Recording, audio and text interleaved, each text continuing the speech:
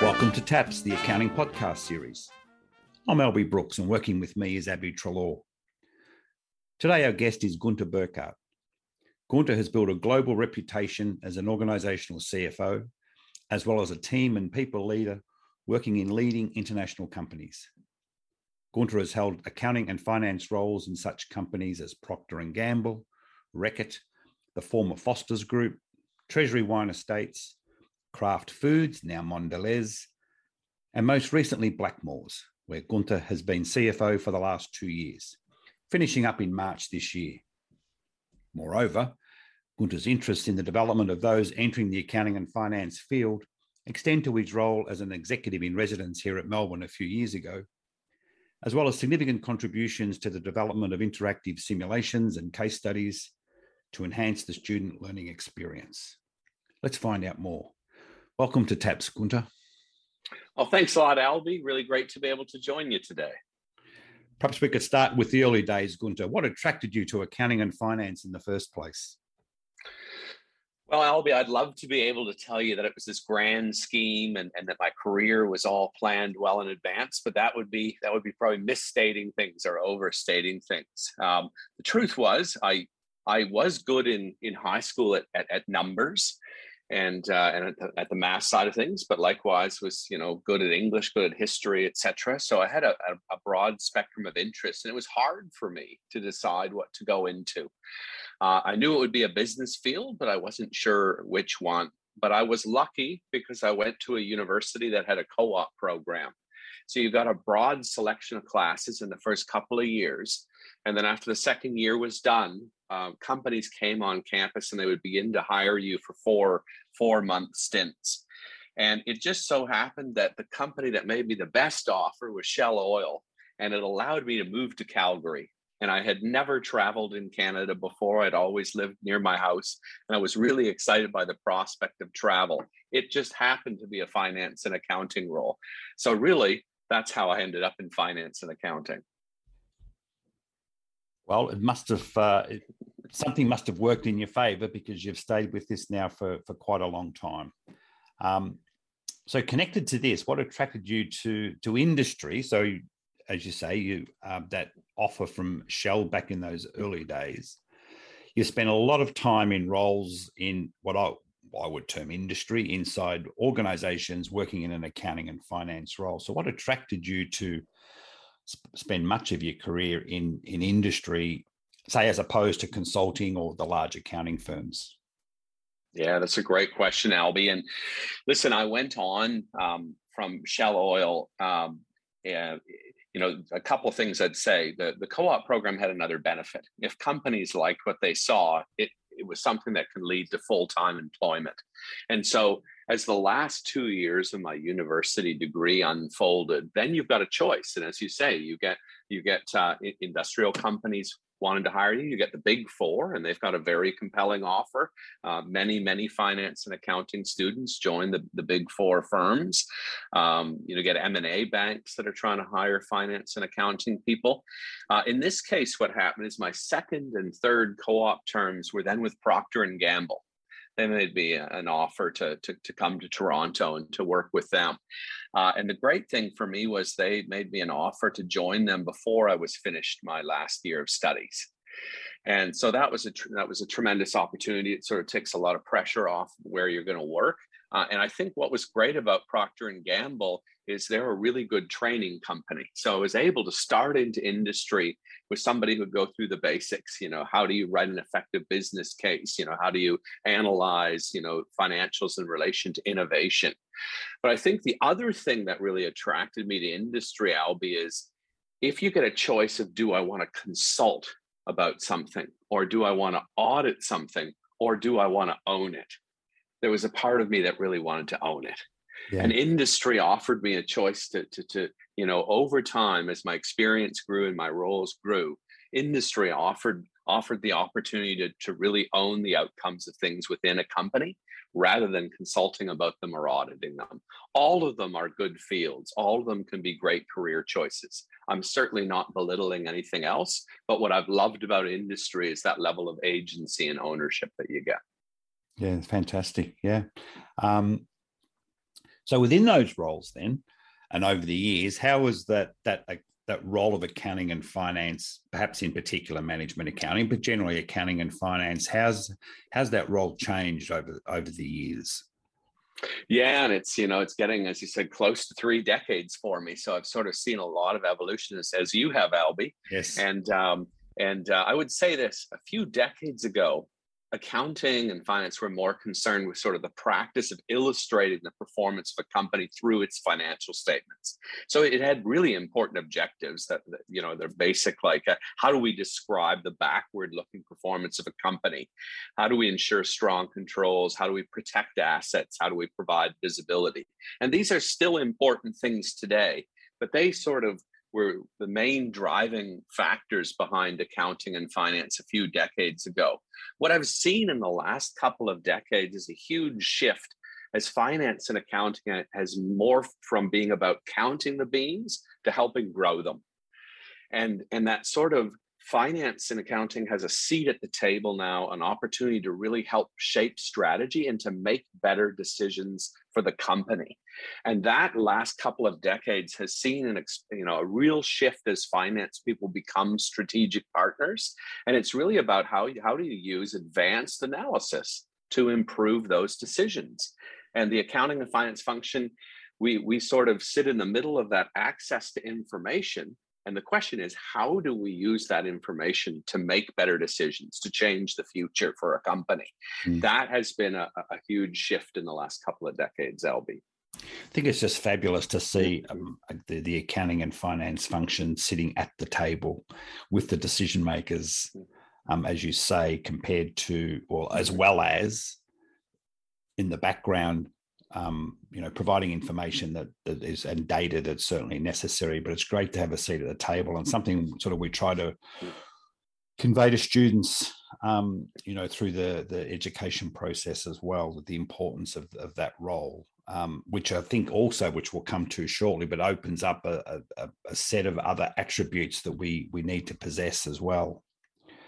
So you mentioned about the information. So connected to that, what sort of quite specifically, what sort of accounting information is being demanded within companies and how's that changing? So in other words, what sort of information is being required for consideration and at that table that accounting wants to sit at? Yeah, and that's seen as equally a quantum shift and a huge change. And I would say, first of all, the need for faster and more accurate and much more detailed information has exploded in the last couple of decades. You hear this term big data, you no doubt use that a lot at the University of Melbourne, and you hear it everywhere, and it's not a well-defined term. So it's easier if I give an example of big data, Albie. I think it makes it more tangible. One thing I'd get into is pricing and promotional data. We work in consumer goods companies, and whether it's wine or it's vitamins, right? Finance maybe used to do a set of financial statements, and maybe it used to be 20, 30 years ago about just being a little more detailed and try and provide a bit more information. When you look at questions like how do we price our products? How do we promote them? How often? How much of a discount in which customers, right? Finance sits right in the middle of these kind of analyses. And so the kind of information we would get there is we would get millions of data points from a company like Nielsen, that's an external company. And they're getting this information interfaced to them from large retailers, from small retailers, right? And so what you learn from that information is, here on thousands and thousands of promotions in different cities at different times of day and different days of the week at different prices, here's how much the consumers bought. And the shift has been that today the expectation is that we can use statistics, advanced statistical analysis, and looking at thousands and millions of data points from the past, we can predict with a reasonable degree of accuracy how the consumer is going to respond to a certain kind of promotion at a certain price point with certain products on a certain day. And we can change that estimate based on how we do the promotion in store. If you go into your local store and the promotion has an end aisle at the end of the aisle, and it's got shelf talkers that point you to the promotion and additional information, or it's in the flyer or it's online. You look at all these factors in your statistical models and you use history to predict what will happen in the future. So the kind of data sets that you need internal financial data. How much does each product cost? What is the margin we make on each product? But you also need external market data. And so finance and accounting will sit there and fuse these two, these multiple data sets together. And then they will run algorithms to try and optimize a promotional program. And if they do that effectively, that's strategic revenue management, and they partner with sales and marketing, that's how you make the most money. You can calculate what the best outcomes are for promotional programs through the course of a year. And if you do that well and you make it a science, you can significantly improve the results of a company. So that's the kind of area that finance and accounting is playing in now. Whereas 20 or 30 years ago, that whole concept of predicting consumer behavior using the past, that was just really starting in industry. Yeah, fascinating. It is so interesting that the data, because of the amount of data that's available, the assistance in sort of the predictive nature of information is it's just amazing. So a little on the pandemic, Gunter. You started in your most recent role as the pandemic took hold in Australia. Tell us a little bit about that and the role of accounting in helping the company, without getting into too much of the specifics, but helping the company to manage the crisis, sort of what was critical in that. That must have been a really tough gig to start. Yeah, it was. And I had just returned, obviously, to Australia from a few years in California, and got here in January of 2020. So as you say, Albie, we were just at the real beginning of the pandemic. And listen, I think it was really hard for everyone for a variety of different reasons. But what you saw is that for companies at the time when the pandemic began to ramp up, obviously for Blackmores, it has a China business. So already in January, we saw, perhaps earlier than some other industries which may not have Asian exposure, we saw the potential for this to be a huge risk event, a sort of a black swan event.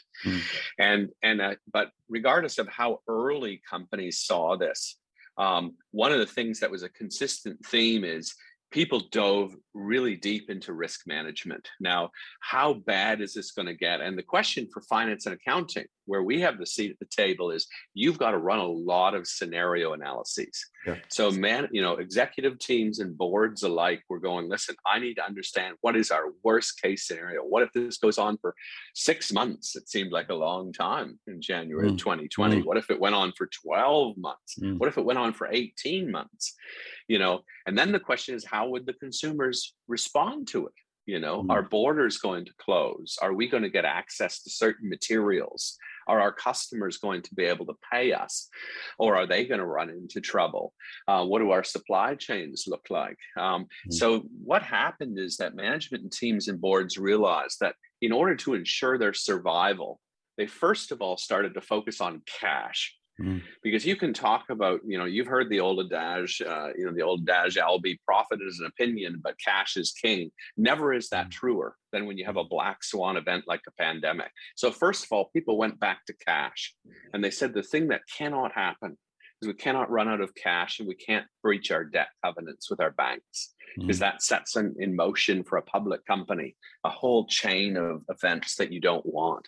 So what we did in finance and accounting is we began to look through all the scenarios, and within those, all the assumptions. And you need to paint a picture across that spectrum. Here's what the worst cases look like. Here's how long we're hearing from the medical community they could or could not go on. Here's the best case. Here is the most probable case, right? And then once you look at all these scenarios, for each of them, there are action steps the company should take.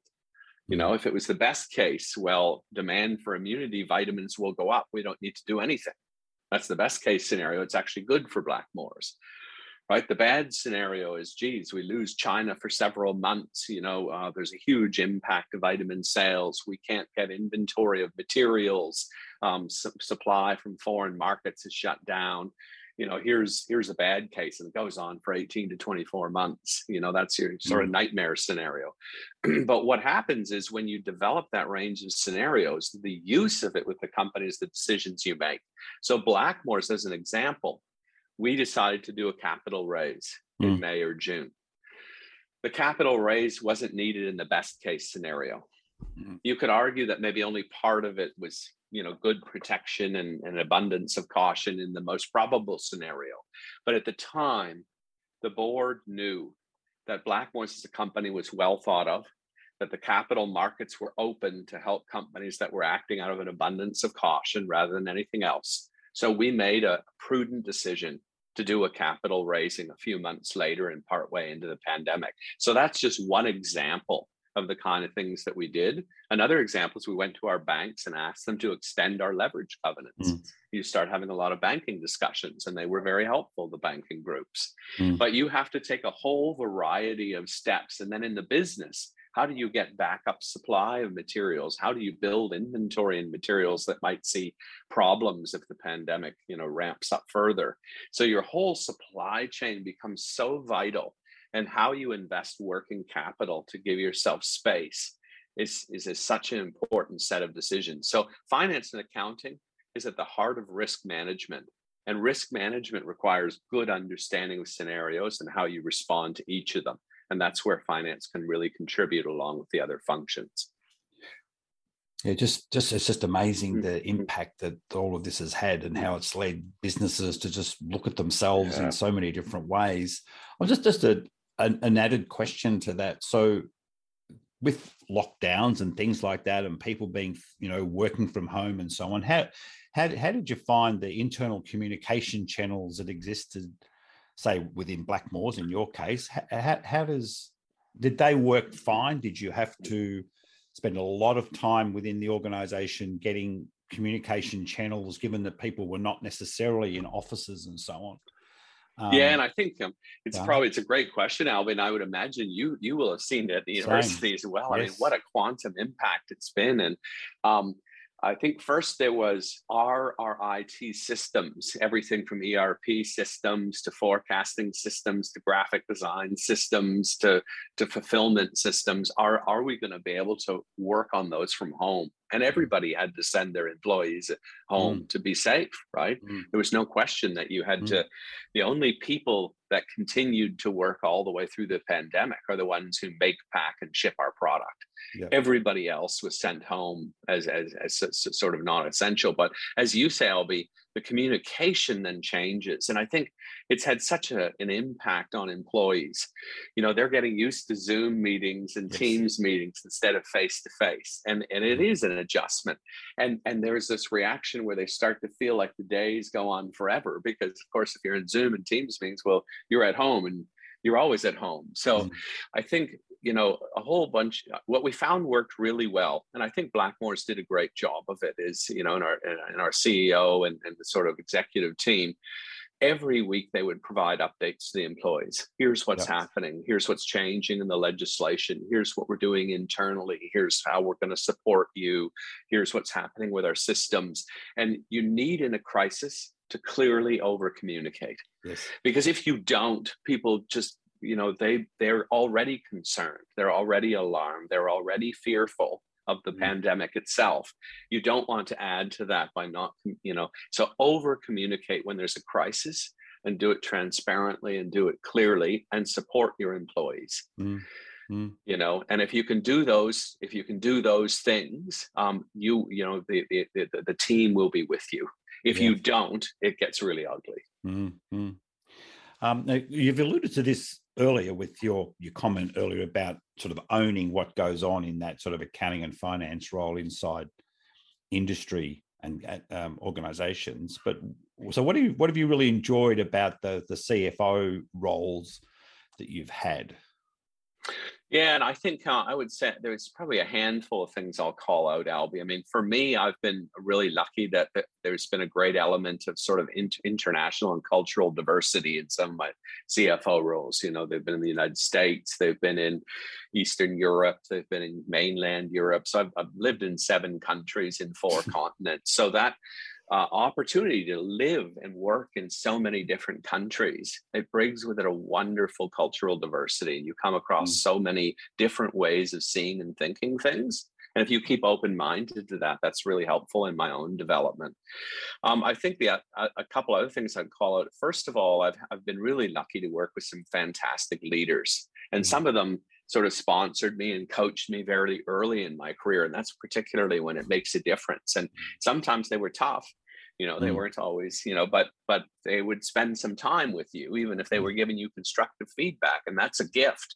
And so I've been very, very fortunate that sort of through the nearly 3 decades that a few of the right people took interest in me and helped me build. And for students, that choice of your boss and your team is so incredibly important. So for the CFO roles I've been lucky that the majority of those have had a lot of great people around them, to help. I think the final things I'd call out: opportunity to work and partner commercial and operations functions. If you want a seat at the strategic table, you've got to work in situations where they enable that and they encourage that. Right. And companies like Reckitt Benckiser were phenomenal at sort of, the salespeople would bring you out in the field with them. With Treasury Wine Estates, I got to travel with the commercial teams and the sales and marketing teams in China and meet the distributors and build the route to market, negotiate the contracts. Right. But you have to be learning as much about marketing or sales as the marketing or sales people know, because if you don't, you can't have a strategic seat at the table. So I've been lucky because a lot of my CFO and my earlier finance roles gave me that exposure to commercial and operations functions and gave me those opportunities to learn. And, I'd finally say that I've been lucky to be at some great companies, P&G and Reckitt, fantastic, Blackmore's really strong turnaround. TWE was a great growth story for the years that I was able to be there, and was a lot of fun. I would say success is, as they say, always, success is not an action, but it's a set of habits. We are what we do repeatedly. And if you've got a fortune to work for a number of employers where you sort of see and are part of that success, then that helps you learn, that helps you develop. And in my CFO roles, I've been lucky that way too. Oh, excellent. So something that's been on my mind recently, and I think it's triggered by the pandemic and other external shocks that companies might endure. So in broad terms, I'm sort of wondered about, can accounting and finance functioning companies, what can they do to be well prepared for these sort of external shocks, or can you simply not be prepared? In other words, is there a way to sort of stress test the adequacy of the accounting and finance function within an organization? Do you have any thoughts about how do we know that our accounting and finance function is sufficiently structured to be well placed to deal with these big external shocks? Yeah, that's a really great point, Albie. And I think one way you can, and I wouldn't call it a stress test necessarily, but you can understand the resilience and readiness of your finance and accounting function and your business, is exactly in your heartland, Albie, which is what I call that monthly integrated planning rhythm.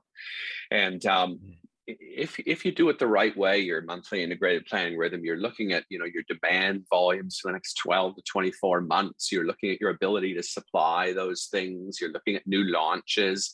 You're looking at key business decisions, and you're looking at what they all translate into financially, right? But part of that process is risks and opportunities analysis. Right. And what can distinguish both an organization and a finance function is that they're really good at understanding both their risks and their opportunities. And so the pandemic, if you return to that example, geez, did we ever get some searing learnings on supply chain risks, for example? We learned, we have some great products. For example, a product like ArmaForce, which is in the bioceuticals thing, it's an immunity product. It's a phenomenal product. People bought a lot of that at the beginning of the pandemic because they trust it for immunity, right? But its main ingredient is called andrographis, and it's an Ayurvedic ingredient that comes from India. And you can imagine when India suddenly shut down for 4 months during the pandemic, you started an interesting debate about what our potential backup supplies of andrographis are. Can there be in the future any that are local? Are there different Indian supplies? Are there different supplies from other markets? So I would say that what can an accounting and finance function do when you really delve into that monthly analysis of the key risks and opportunities? Then you partner other functions to have mitigation plans for as many as the risks as you can. And I would say, if anything, the pandemic has sort of accelerated most companies to find more backup plans and more rigorously. And it was probably in the supply chains of the world that a lot of people found some of the greatest challenges existed. Can we get freight? Can we get it on time? Can we get it at a reasonable cost? Can we get access to our ingredients? Everybody knew that's a risk, but until you get a generational event like a pandemic, you don't realize how big a challenge it is. Yeah. And that continues to resonate in a lot of industries 2 years later. Yeah, for sure. Definitely. Right. Well, let's turn our attention to aspiring accounting and finance, our graduates, if you like. So for those entering the profession, what are some of the key attributes a graduate would benefit from or could work on during their study time, if for those who are seeking in particular to go into industry? Yeah, that's great. And listen, whether you go into industry or you go into the Big Four, you go into the consulting, the sort of what I'll call core technical aspects of robust accounting are vital. And in a way, I won't talk to those because those are the ones that have been important all the time that accounting's existed. Yes. People that are thorough, that are diligent, that are numerate, that are display high levels of ownership. Those kind of qualities are important, and they always have been. But as you think about people going into industry or even consulting or the Big Four, I'll call out one that we find is a challenge for finance and accounting students, and that's really effective communication. Because the truth is that whether you're with the Big Four and you're in an auditing role, or you're in industry and you're now got a strategic seat at the table and you're trying to influence decisions, your ability to communicate is your ability to influence decision making. And in any context, that's important. And what you see sometimes is that people will wrongly say, I'm going to take a career in finance and accounting because I'm comfortable with numbers, but I don't like communicating or interaction with people. I understand that a lot of people feel that way, but my advice to you is get practice. Communication is so important. And in an industry where you're shaping direction of a company, the more senior you get, the more important it gets. So if you have aspirations to become a CFO, become a lifelong student of communication. So that's a second thing I'd say. And then the last couple of things I'd call out is, develop strong analytical skills. So one is the technical skills of accounting. Here's the debits, here's the credits, here's the consolidation accounting, here's the accounting standards. So that's good. But the other side of it relates to decision making. How do I analyze something in different scenarios to arrive at an optimal course of action? How do I do that analysis? And, Albie, I know you and the team, and we've worked together on lots of case studies. That's a great way for students to do that. Case studies are your way into analytical decision-making as a student. So I really encourage people to embrace the ambiguity of these case studies, do as many as they can, because that sets you up for that second piece, which is that seat at the table. Excellent. With the communications, I think that it's increasingly that's the accounting is in the business of communications in many ways. It seems to me, and so that element, is critical for all of us. And I think the other thing about communication, as you alluded to, it's something that ideally we can all get better at if we want to enough. So it is something that we don't all start off at 20 years of age excellent communicators, but it is something, although some are, it is something we can get better at as time progresses, and as long as we're prepared to work at it. I think that's an important. That's a great point. That's a great point, Albie. And I think it's communication. I always say to my team, I still have a lot to learn. And think about when you hear great communicators, and I've had fortunate to work with people who are much better communicators than I, right? When you hear a great communicator, don't just listen to it and go, oh, that's good. Ask yourself, why was that so effective? Was it their brevity? Was it their humor? Was it the way they modulated their voice? Was it their pauses? Was it their body language? If you really study when you see a great communicator, what makes them great to you. And you start to try and emulate and experiment with bits of that. Then you learn how to better, verbally communicate or in writing. But if you're not consciously studying that, you don't improve. And so even if you work for the big four, if you want to succeed and you want to be a partner with PwC or Deloitte or EY or these guys, you need to be an effective communicator. So it's not just about industry, but it's so underrated. And sometimes people wrongly go through university thinking that they don't need to do that because this is more about the numbers. Unfortunately for them, that's not the case anymore. Yeah, so practice it. Sure. Yeah. And then finally, is there any, well, we've probably covered off on most of it, but would you have any other advice for students contemplating or planning a career in accounting? For example, you talked about for yourself, and I sometimes like to talk to students about, we need to be global financial citizens by at least knowing what's going on around the world. You've been fortunate to work across so many parts of the world. Do you see that as a relevant thing, which students take those opportunities, or what else? What other advice might you have for those either currently studying or planning a career in accounting? Yeah, I'd say a few things, Albie, and your call out is a really good one. The international opportunity, if you can get it, is just so enriching because you encounter people who think about things differently than you do, and that makes that helps you develop. I would say, you've had a theme through the questions today about industry versus the big four. Listen, starting with the big four is great. But whether you stay with them and you go for industry, what's important later on is getting a diversity of experiences. Even with the big four, maybe you can spend a few years out of audit and consulting side, the big four. Find a way to do completely different things, and a lot of them, especially early in your career, because the broader you can become and the more experiences you can have, the more opportunities you'll have later on. And it links into my second point. You can't always plan your career exactly. If I think about every role I've had over nearly 3 decades, I predicted exactly 0 of them. Right. And it was always, a company was like, oh, you're based here. Well, geez, this guy quit or something happened over here. We need to move you here, or we need to move you to this new role or this different opportunity. And none of them I had planned. Sometimes I'd had great discussions with my bosses about, well, I wouldn't mind doing this, that, or the other thing. But what really happens in companies, regardless of which industry they're in, is that there's often unforeseen events that create the need for you to take the next step in your career. Or you might get called by an external company with an opportunity, as I was by Ben Kieser before I went to Poland. And you can't plan for that. Somebody suddenly calls from Warsaw to Canada and says, we're looking for somebody to move over here. I mean, you can't expect that.